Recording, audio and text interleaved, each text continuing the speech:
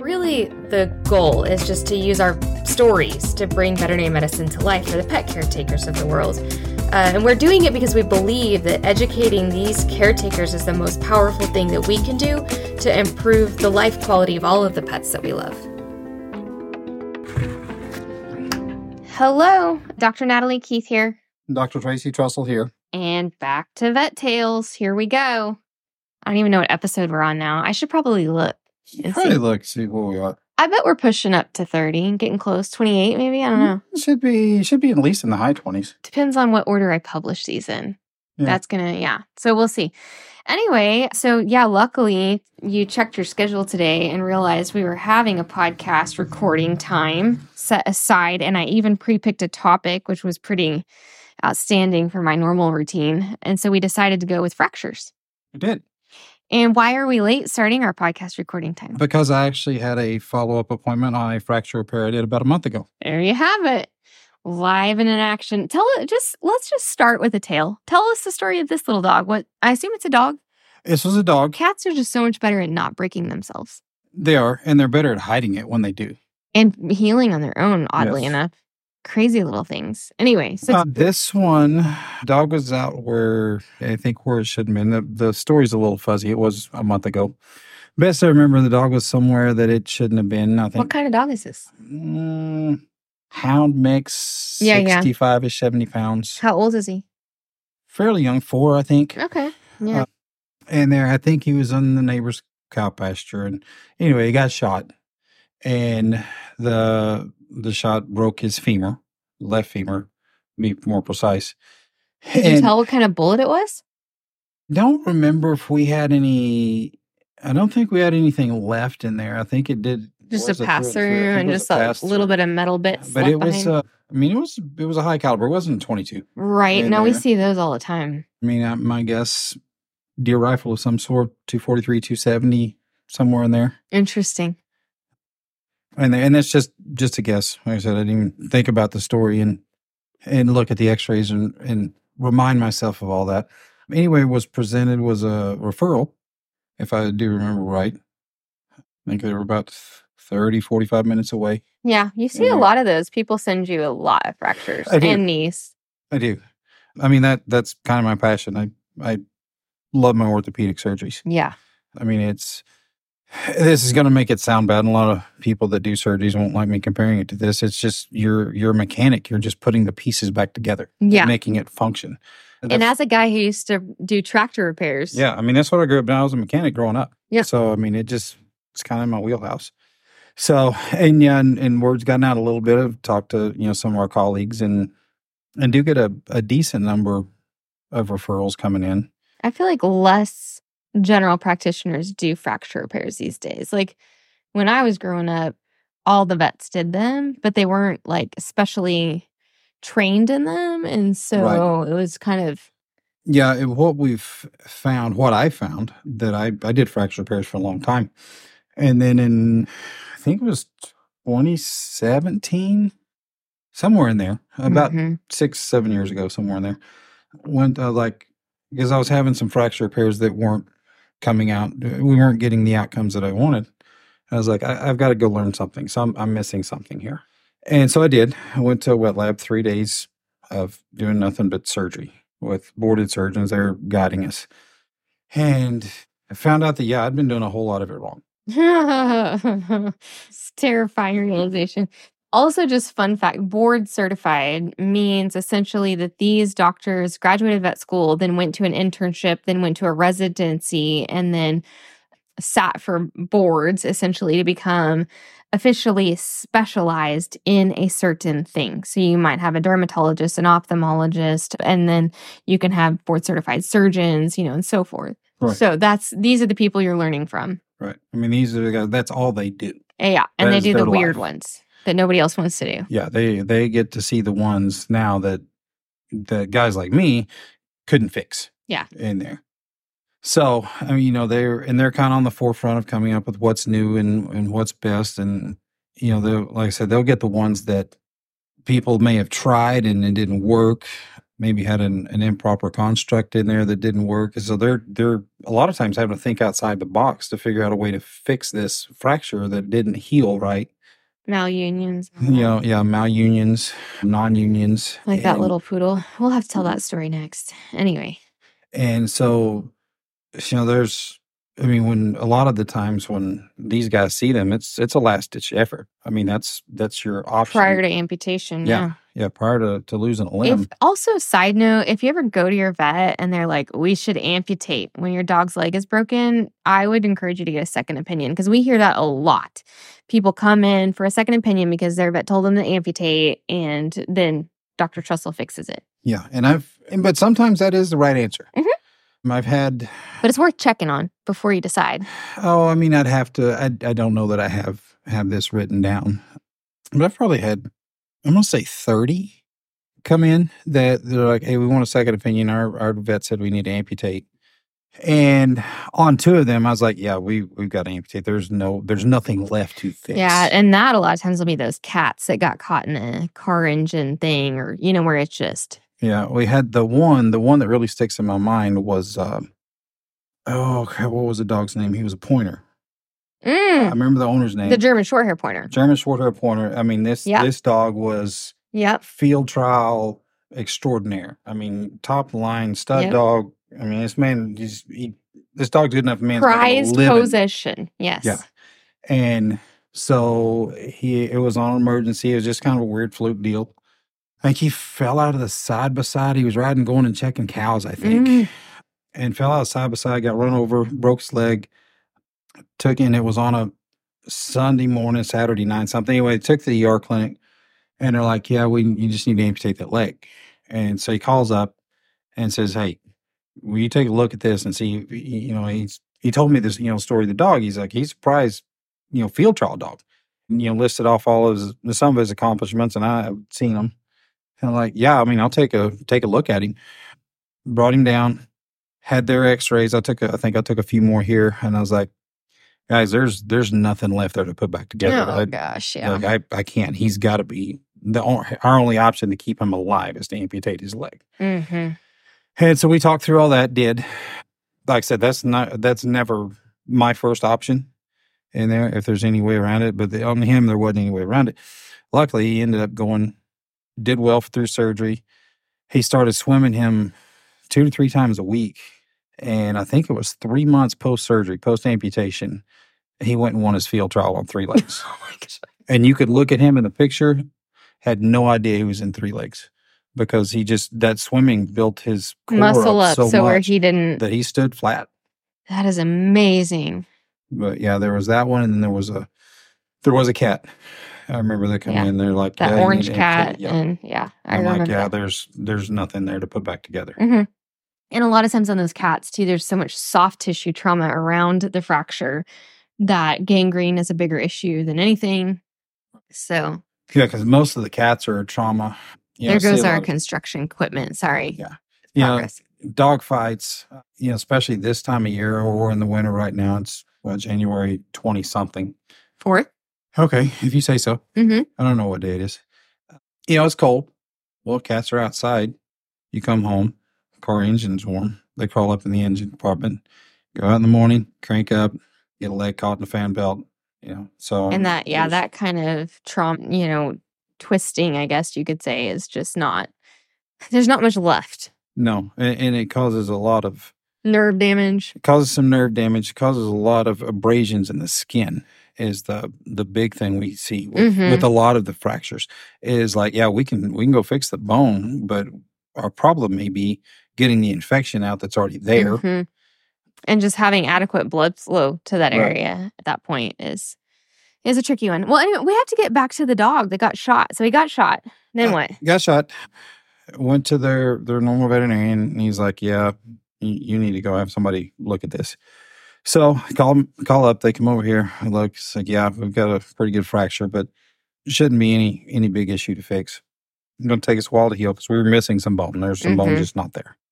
And so that was mid-December, 18th or 19th, I think, was when we ended up doing the surgery, and placed a pin and a plate, locking plate in there, and checked it today. We're forming a good callus, which is how the body heals a bone. Mm-hmm. And I'll get into that, the healing process in just a second.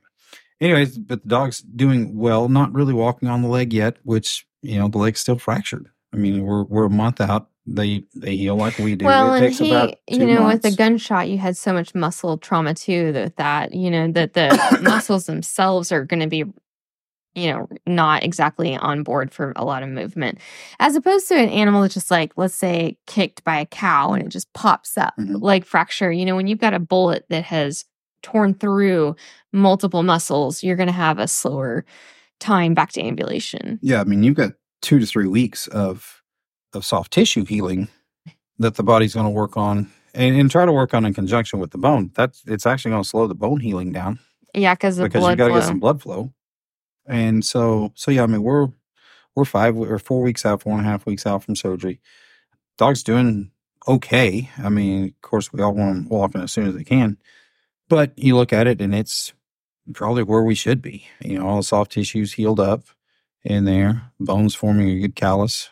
So, we're where we're supposed to be. We'll come in about a month and take radiographs and see where we are. Okay. So back to the bone healing.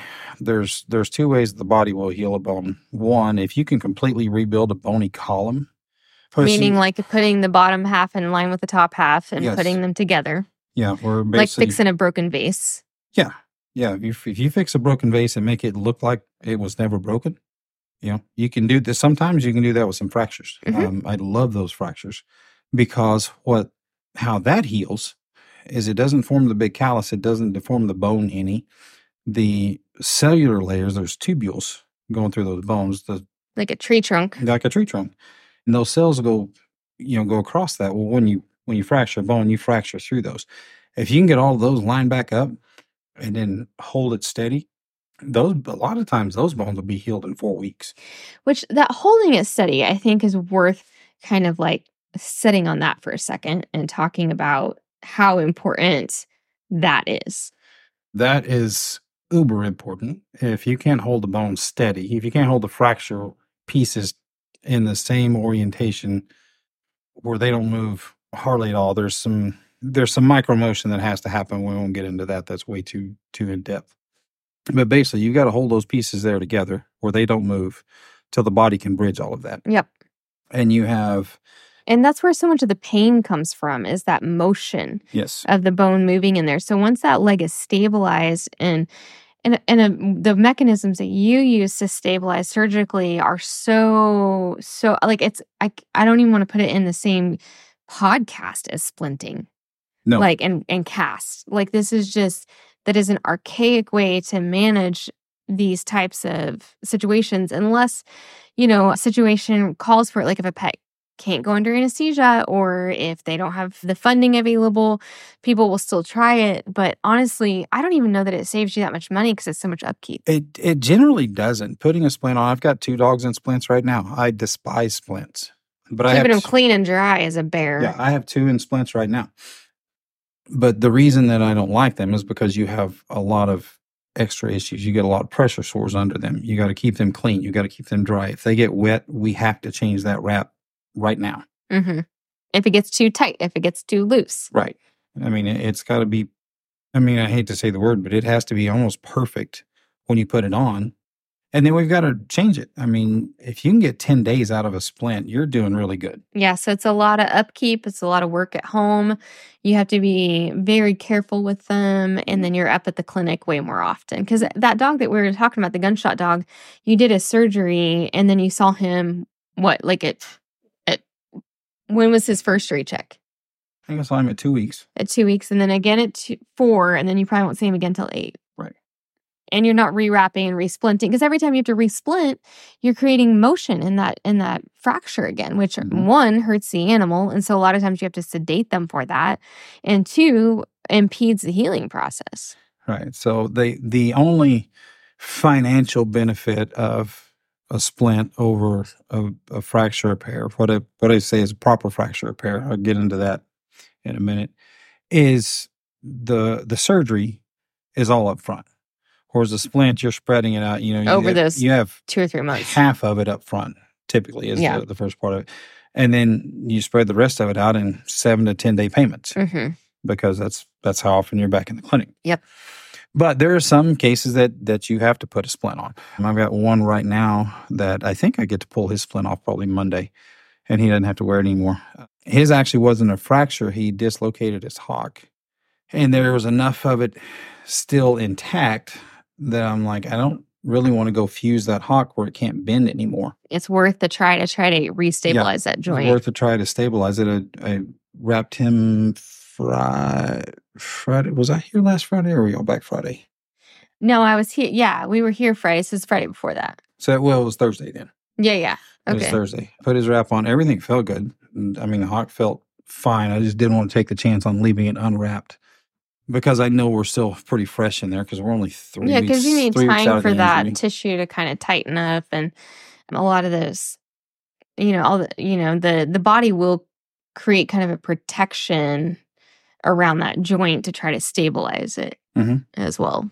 And it's what it's doing, and it's doing it well. I mean, that joint will always be bigger than the other one. There's no way to get around that. Because that thickened tissue, like a scar. Yeah. Which gets us back to the callus. So you were saying, you ideally, you want to line them up so the little tree trunk tubules all go in line. But what if that doesn't happen? And if that doesn't happen, which, I mean, honestly, it's probably 70% of the time. I was going to say, it's quite a bit more. I mean, if you have that nice, quick, clean, high force trauma that'll just snap a bone right there, no shards, no shatter, or anything like that. Those are the ones you can line back up that way. Very few of our fractures come in that way. So what happens is you line them up the best you can. And, and like I said, like the one we were talking about, the first one, there just wasn't bone there.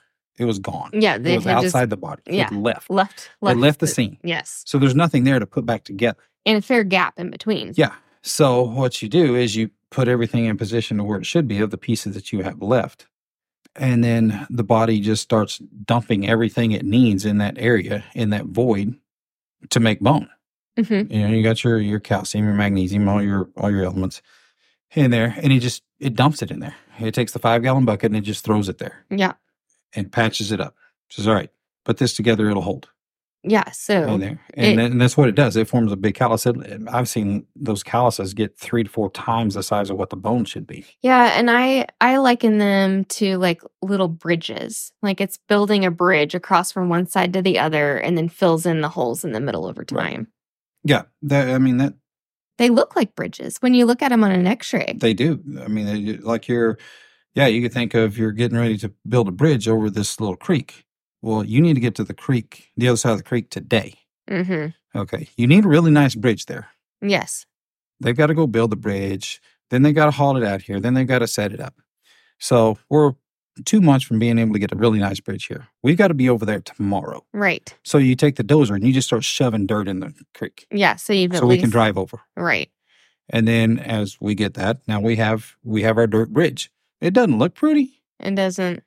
But it starts to function. It lays down the base. Yeah, and in order for that to happen, the bones, again, have to be stable. They can't be willy-nilly moving around or your dozer's just driving off into the creek. Yeah, I mean, because if you don't stabilize those, then now you have quicksand on both sides of the creek. And that's a way better analogy. Good job. And you can, push all you want with the dozer, but it's going to end up sinking in the quicksand and you're not going to get anywhere. Yep. And that's basically it in a nutshell. So, yeah. It's bridge building. It is. And so there's 6 forces kind of torn down into 3 that we have to eliminate in any fracture. Rotational? Yeah. Rotational. Dang it. That's the only one I pulled up. And there's 2 ways that it'll rotate, clockwise and counterclockwise. So there's 2 of your 6 forces. And then you have bending. Oh, I thought there was going to be a fancy name for it. That's why I didn't guess. There may be. Okay. It's bending. But yeah. Bending, which is back and forth. Rotation, bending. We're professionals, guys. Don't worry. We got this. Well, you took me out of order because rotation was always my last one. I'm sorry. So you got the bending, and then you have distraction. I don't remember what they call the other one. Basically, retraction. Yeah, where it's trying to pull apart and slide over each other. Yeah. Which that's a really common thing. Like when we have a dog that gets, let's say, whatever reason it breaks its leg. And the owner, let's say it was hit by a car and the dog was scared to death. So it ran out into the woods and it took them 2 days to find it. And then they had to bring it back in because it was a Sunday and now it's Monday. And a lot of times there will be this contraction that has happened of those muscle bellies and those bones will overlap each other. And so you have to like pull back to re-lengthen the leg bone to line them back up, which is really hard. And sometimes it is. Not as hard as trying to break down a callus that formed in the wrong place. Those are rough. Yeah. Now you got to bring out the demo crew for the wrong bridge. Yeah. Yeah, we gotta bring out the big dozers and excavators, remove the wrong bridge, and now start putting the new bridge in. After we do the bulldozer. Yeah. And that's after we've driven over it for like a month. So it's packed. Yeah, no doubt. And those are really... Those are rough. Yeah, we have to add extra time on the schedule for that. We do. I don't want very many people in my surgery room at that point when I start doing those because they learn a new vocabulary. Those are rough. Yeah. You sweat. I've definitely walked in and seen the beads of sweat rolling. Yeah, those get a little rough. If we can get to them, ideally, the sooner we get to the fracture, the better. As long as the patient's stable. As soon said as... the medicine lady. Hold on, don't take my dog to surgery yet. I got to stabilize it first. Yeah. No, and which is right. But it's... So as soon as we can feasibly get them to surgery is when we want to. As soon as we can feasibly get them to surgery, maybe 2 weeks down the road. Yep. Because we've got a lot of trauma. We have some... Because it was hit by a car. We've got some lung contusions. We got a lot of abrasions. We got lacerations in there that we got to get cleaned up. So... Yeah, would I like to be doing surgery 24 to 36 hours after the fracture? Of course, because there's not near as much swelling, very little contraction. It's a whole lot easier to put it back together. The body hasn't started to remodel that bone, so all the puzzle pieces, if they're all still there, they fit together. Because that's a good point, too. Like, before the callus is even really forming, the sharp edges and stuff are kind of being sanded down and and the little tiny shards are being kind of treated like foreign debris at this point because they've lost their blood flow, so they're getting resorbed. Right. Yeah, so, if we can get there, the sooner we can get to a fracture repair, the easier it is for us to fix one. The better our outcome will be. Better may not be the right word. The easier it will be to achieve that. Yeah, they'll recover faster. They'll recover faster. It won't have typically run you less chance of complications in there. As far as malunions or the failure to form a callus. Failures to form a callus, and then it's just like the body got sick of hauling the dirt to the location. Yeah, it was tired. Like, I'm done. Yeah. Hold as much dirt as I'm going to. I'm done. I'm wore out. Yeah, and that gets into a whole nother ball of wax. But you get... Yeah, I think our last rough one was probably September, October, I think it was. I remember the x-rays when they came over from the hospital, but I don't recall the time because time is weird for me right now. I mean, we were in this building. I remember that. Everything so it's like April. Before COVID, after COVID, before the tornado, after the tornado, and then soon it'll be when we were in the tent building versus when we were in the new building. Right. This is how we tell time. That's our time frame. So anything from April to now is just post tornado. Yeah, the other day. Exactly. Seems like it was about 4 months ago. It might have been in May. It may have been in December. I don't know. Yeah. This dog had a fracture. They actually had two of them. One had a fracture. They didn't know it. I think the dog was missing for a couple, 2 or 3 weeks. I was going to say 2 or 3, yeah. It'd been missing for a little bit, and it was just because the body had already started trying to heal where it was. And so it was just limping a little bit. Well, they're like, well, he's limping just a little bit, so we'll see if it gets better and whatnot. And rocks on another week. Take to her primary veterinarian. Because he's not getting better. He's not getting better. Make an appointment there. I think it might have been a day or two before their schedules could align. And get there. They take an x-ray, and sure enough, leg has a fracture. So call us, hey, can you fix this? Yeah, we should be able to. And then they send the x-rays, and I was like, oh, crap, what did I get myself into? I already said yes. Yeah, I already said yes. So, okay, why not just let the dog go the way he is? On that one, as he wasn't a big dog, but he wasn't a little dog either. Like kind of that 25, 30 pounds. Yeah, I think he might have been 30, 35-ish. Okay. So not huge, but not little. That was going to make that leg, as much as we'd had the contraction, that, mind you, 30-pound dog isn't that big. I think when I ended up measuring it, that leg would have been almost 2 inches shorter. Which is probably somewhere in the neighborhood of, 20% shorter? I'm just ballparking it. I don't know what kind of... Probably 25 on that one. Yeah, which then, leads to arthritis, typically so that leg obviously hurts because it doesn't function normal. And then you get arthritis in the other leg because it's having to bear an abnormal amount of weight. And then you get back problems from not tracking normally. There's just so many reasons why that's not your ideal scene. Now, the dog would have survived, no doubt. Dog would have survived. Dog would have functioned for some time. But yeah, you're going to get arthritis in the other. You're going to get arthritis in this leg, one. You get arthritis in the other leg, and then just from bearing that much extra weight. Now, because it was a back leg. So now, as the dog's walking, we go 6 months down the road, everything's healed up. Dog's walking. Well, now this one side of the hip is 2 inches lower than the other. So now you've got torque on the hip, torque on the SI joint, torque on all the lumbar vertebrae, going all the way up to the thoracic vertebrae. And every joint that you have in there is in an unnatural position. It's in an unnatural position. So you will have osteoarthritis. Try walking around with one, ladies, with one high heel on for just a day. Yeah. I mean, that would be the exact same thing. It'd be the exact same thing. It's bad on the stifle of the short leg because it's kind of trying to toe touch and reach down for the ground, and they're not bearing weight. Yeah, so they're straightening up properly. All of those joints. Getting post-legged on that. So now we'll tear that ACL. Yep. And have to go in and do that surgery. That's amazing. Max hasn't torn his ACL. Maybe he has micro.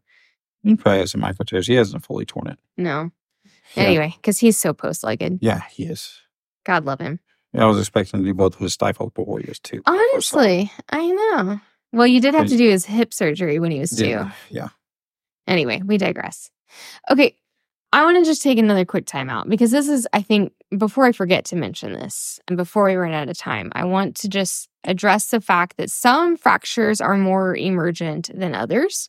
Mm-hmm. So if you find yourself in a situation where your dog has a broken leg or your cat, obviously, depending on why they broke it, let's say that it was hit by a car. Yes, this is an emergency. Full stop. Broken leg or not. Second scenario might be a direct impact. We see a lot of horse kicks or cow kicks that will just break a leg. The most dangerous fracture, would you agree with me, is the femur, which is your upper leg bone. Mm-hmm. Because if that sharp edge of that bone lacerates the femoral artery that dog, it's over. And so that dog's going to bleed out in many cases. And so from a medical standpoint, as the non-surgeon in this group, my goal when these dogs come in, they've been hit by a car and they have a back leg fracture or any leg fracture really, but especially the back legs.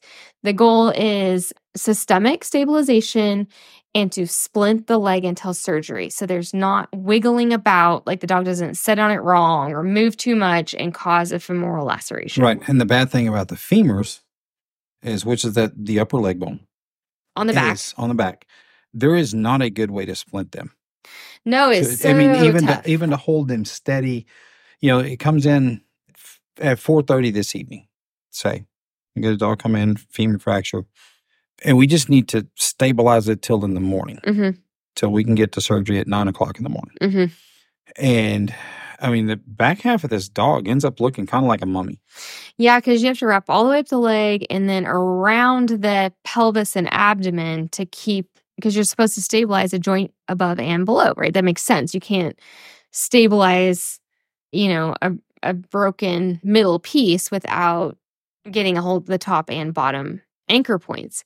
And so, you have to go all the way around them. They have a difficult time going to the bathroom. It's a very temporary fix, but when you can't go to surgery at, at 7:00 at night or whatever, then that is the next best thing. And plus, a lot of these dogs are pretty painful, so they're on some pain medications that help keep them relaxed and sedated so that they're more comfortable and quiet until surgery the next day. Yeah, and most of those at that point, they're not stable enough to go under anesthesia to go to surgery. So exactly. We have to do something in there. But yeah, we try to get, especially the femur, to not move until we can get to surgery. Just because there's so much. I mean, you got another minor thing in there that's not too far from the femoral artery, which carries all the blood supply to and from the leg, or to the leg. There's this little thing called the sciatic nerve. That's not too far from there. Yeah. And I know a lot of people out there listening probably have sciatica. Yeah. And so, yeah, where you feel all of that pain in your leg. Just imagine you cut that leg. Now you can feel nothing and you have no function in that leg. So yeah, the femur is probably the most, as far as leg fractures, femur is probably the most critical one. I don't know, critical may not even be according to, as far as leg fractures, what? Or like a skull fracture? Is that what you're comparing it to at this point? Spine fracture. Oh, spinal fracture. Oh, yeah. Yeah, I don't even like to think about those. Yeah. Those are usually bad news bears. Yeah. Yeah, they're usually not good. Those we've got to get on pretty quick too. Yeah. That's a whole different topic. We won't go there today. Not today. But yeah, the femur fractures are the one that you can have the most negative impact from not getting them stabilized soon enough. Yeah. In there. I mean, all the rest of them, you will have some negative impact not getting them stable. But most of those are not life-threatening. Yeah, exactly. Yep. Okay, so that's the emergency answer. Is it an emergency? Sometimes, yes. Definitely if it's a femur. Yes, definitely if it's a femur. Definitely if there's a lot of soft tissue trauma. Definitely if the dog took a systemic hit. But if they break their toe or break a front leg, it is less urgent. It's okay to sleep it off and come in the morning kind of thing. In my opinion, Dr. Dame might say otherwise. Yeah, I mean it's not life threatening. The other one that is emergent that we haven't mentioned is any open fracture. By open fracture, that means there's a piece of bone sticking through the skin. Yeah, because those dogs can get very sick very fast. You have a very finite amount of time before you get the gangrene risk, and then the bone itself should not be getting exposed to air, and so that causes some compromise. And then, of course, the bones don't have a great blood supply. I mean, they've got a decent blood supply, but not like a muscle does. So if you get an infection on or in that bone, trying to get that resolved. Osteomyelitis is like months and months of medicine. Yeah. I mean, we get, I think, most of them resolved. But yeah, I mean, we're on medication for, at the bare minimum, 1 month, probably average 2.5. And some of them are on it for 5 and 6 months. Yeah. Yeah. I remember that one healer that had that front leg fracture that was done somewhere else before we ever met her. And she kept getting this fistula, this draining tract from her osteomyelitis around that plate. We had to put her on antibiotics for a couple of months, then go in and finally remove the plate, and then still antibiotics for months. Yeah, I think she was on antibiotics total. It was at least 6, if it wasn't 7 months. Yeah. And there was a time in there because we had to buy some more time because the fracture wasn't completely healed. Because it's not going to heal well when it's infected. Right. So we had to get the infection at least knocked down enough that the bone could heal, because what was the issue was the implant. The infection had gotten around the implant. There is no blood supply to the implant. It's a piece of metal. Yeah. I mean, it just doesn't have blood supply. Yeah. So you can't fight the infection on the implant in the body. Yeah. So we had to get it cleaned up enough that the bone could heal enough that we could take the implant out, and which took us about 2 months. And I want to say dog was probably already 8 weeks in after surgery. It was a lot longer than that. It was like 6 months post-surgery. Was it that long? When the fistula, they came to us for it. Yeah, because I remember it was about 18 months from the time she broke her leg to when we were finally like, ta-da. Yeah. Yeah, it was, I mean, that was an ordeal. It was an ordeal. So yeah, infection is, that actually happened to one of my family members, had a total hip and it got infected. So they had to take out the implant and put in a porcelain implant, which isn't long-term sustainable. And then you get that cleaned up in the infection, take the porcelain implant in and put in the lifelong one, the titanium or whatever they put in people, I don't know. And I mean, it was a fiasco. And that was probably, what, a 6-month ordeal? Oh, it was probably longer than that. But from the first surgery to when the last surgery was healed, I bet it was 9 because it was a month in when they went back to the first one. Right. So it was. No, it was a while. It was a mess. Yeah, it wasn't a short-term thing. No. But anyway, yeah. So I'm sure if you're having a total hip, that will not happen to you. And there's always a risk. There is. And that's the thing is that, it is always a risk because this is a trauma to the body and surgery is not a benign thing, but it, must be done to get the best outcome for these guys. So what about toes? Do you fix toes or do you just splint them? It depends. My preference, I'll start the whole statement off with my preference. If I can do surgery and put an implant in there to fix a bone, that is what I'm doing. They do make some small pins. We look and assess what we're dealing with. There's 4, basically you think of your hand, between your fingers and your thumb, there's your metacarpals. There's 4 going across there. Dogs have the same thing, and cats. And so we look. Our dogs and cats, of course, they walk on the equivalent of our hands. So they have to be weight-bearing. The 2 most important ones for weight-bearing are the 2 center ones. So those are the ones you're most worried about fixing. Those are the ones we're most worried about fixing. If you fracture one of the other ones, there's a lot of times we won't do anything. We just rest and let it heal because the other 3 are still intact enough to hold everything stable enough to let that heal and be completely functional. And then you'll have those that'll come in and they'll break all 4. Mm-hmm. I remember one got stepped on by a horse, broke all 4 of them just straight across. Well, there was that Australian Shepherd that he warded off a break-in. There was a burglar and this dog chased them out and was attacking them essentially. And I think one of the burglar people took the end table that was out on the patio and threw it down at him and it landed on his foot and broke his foot. Yeah, that was... And that was a lot of soft tissue trauma and it took us forever to get that soft tissue healed up. Yeah, we were 18 months. That's how we got into that Novox, wasn't it? With those Novox pads? Oh, no, that was the Wickware dog. That was the Wickware dog. Anyway, we digress. No, we got into something on him, though. We did a lot of laser therapy. We did a lot of just sugar wraps at first. Ended up going in and having to do 2 amputations on him. On what? Toes? On the toes. It was if I remember right, it was the outside toe first. That one was pretty early on, in a month. We just had so much soft tissue trauma. There was not a blood supply. That outside bone died in there. But I think that was just the toe. I don't think that was the metacarpal. Mm-mm. And then, so we rocked on for a little while longer and finally got everything, got a scar over it. But one of the bad things with scars is if it's not on a meaty area of the body, even on us, those scars will contract. Mm-hmm. Well, we thought we were sitting good, doing good, got it healed up. It's a big scar. It doesn't look pretty, but it's healed. And then that scar started tightening up. And then we lost more blood supply. So then we had to go back in and finish amputating that all the way up to the wrist. Mercy. And then there were still, I think 2 of the metacarpals still had pins in them. Actually, that metacarpal actually had a pin in it, and it just didn't heal. Yeah. And we just had to take it off.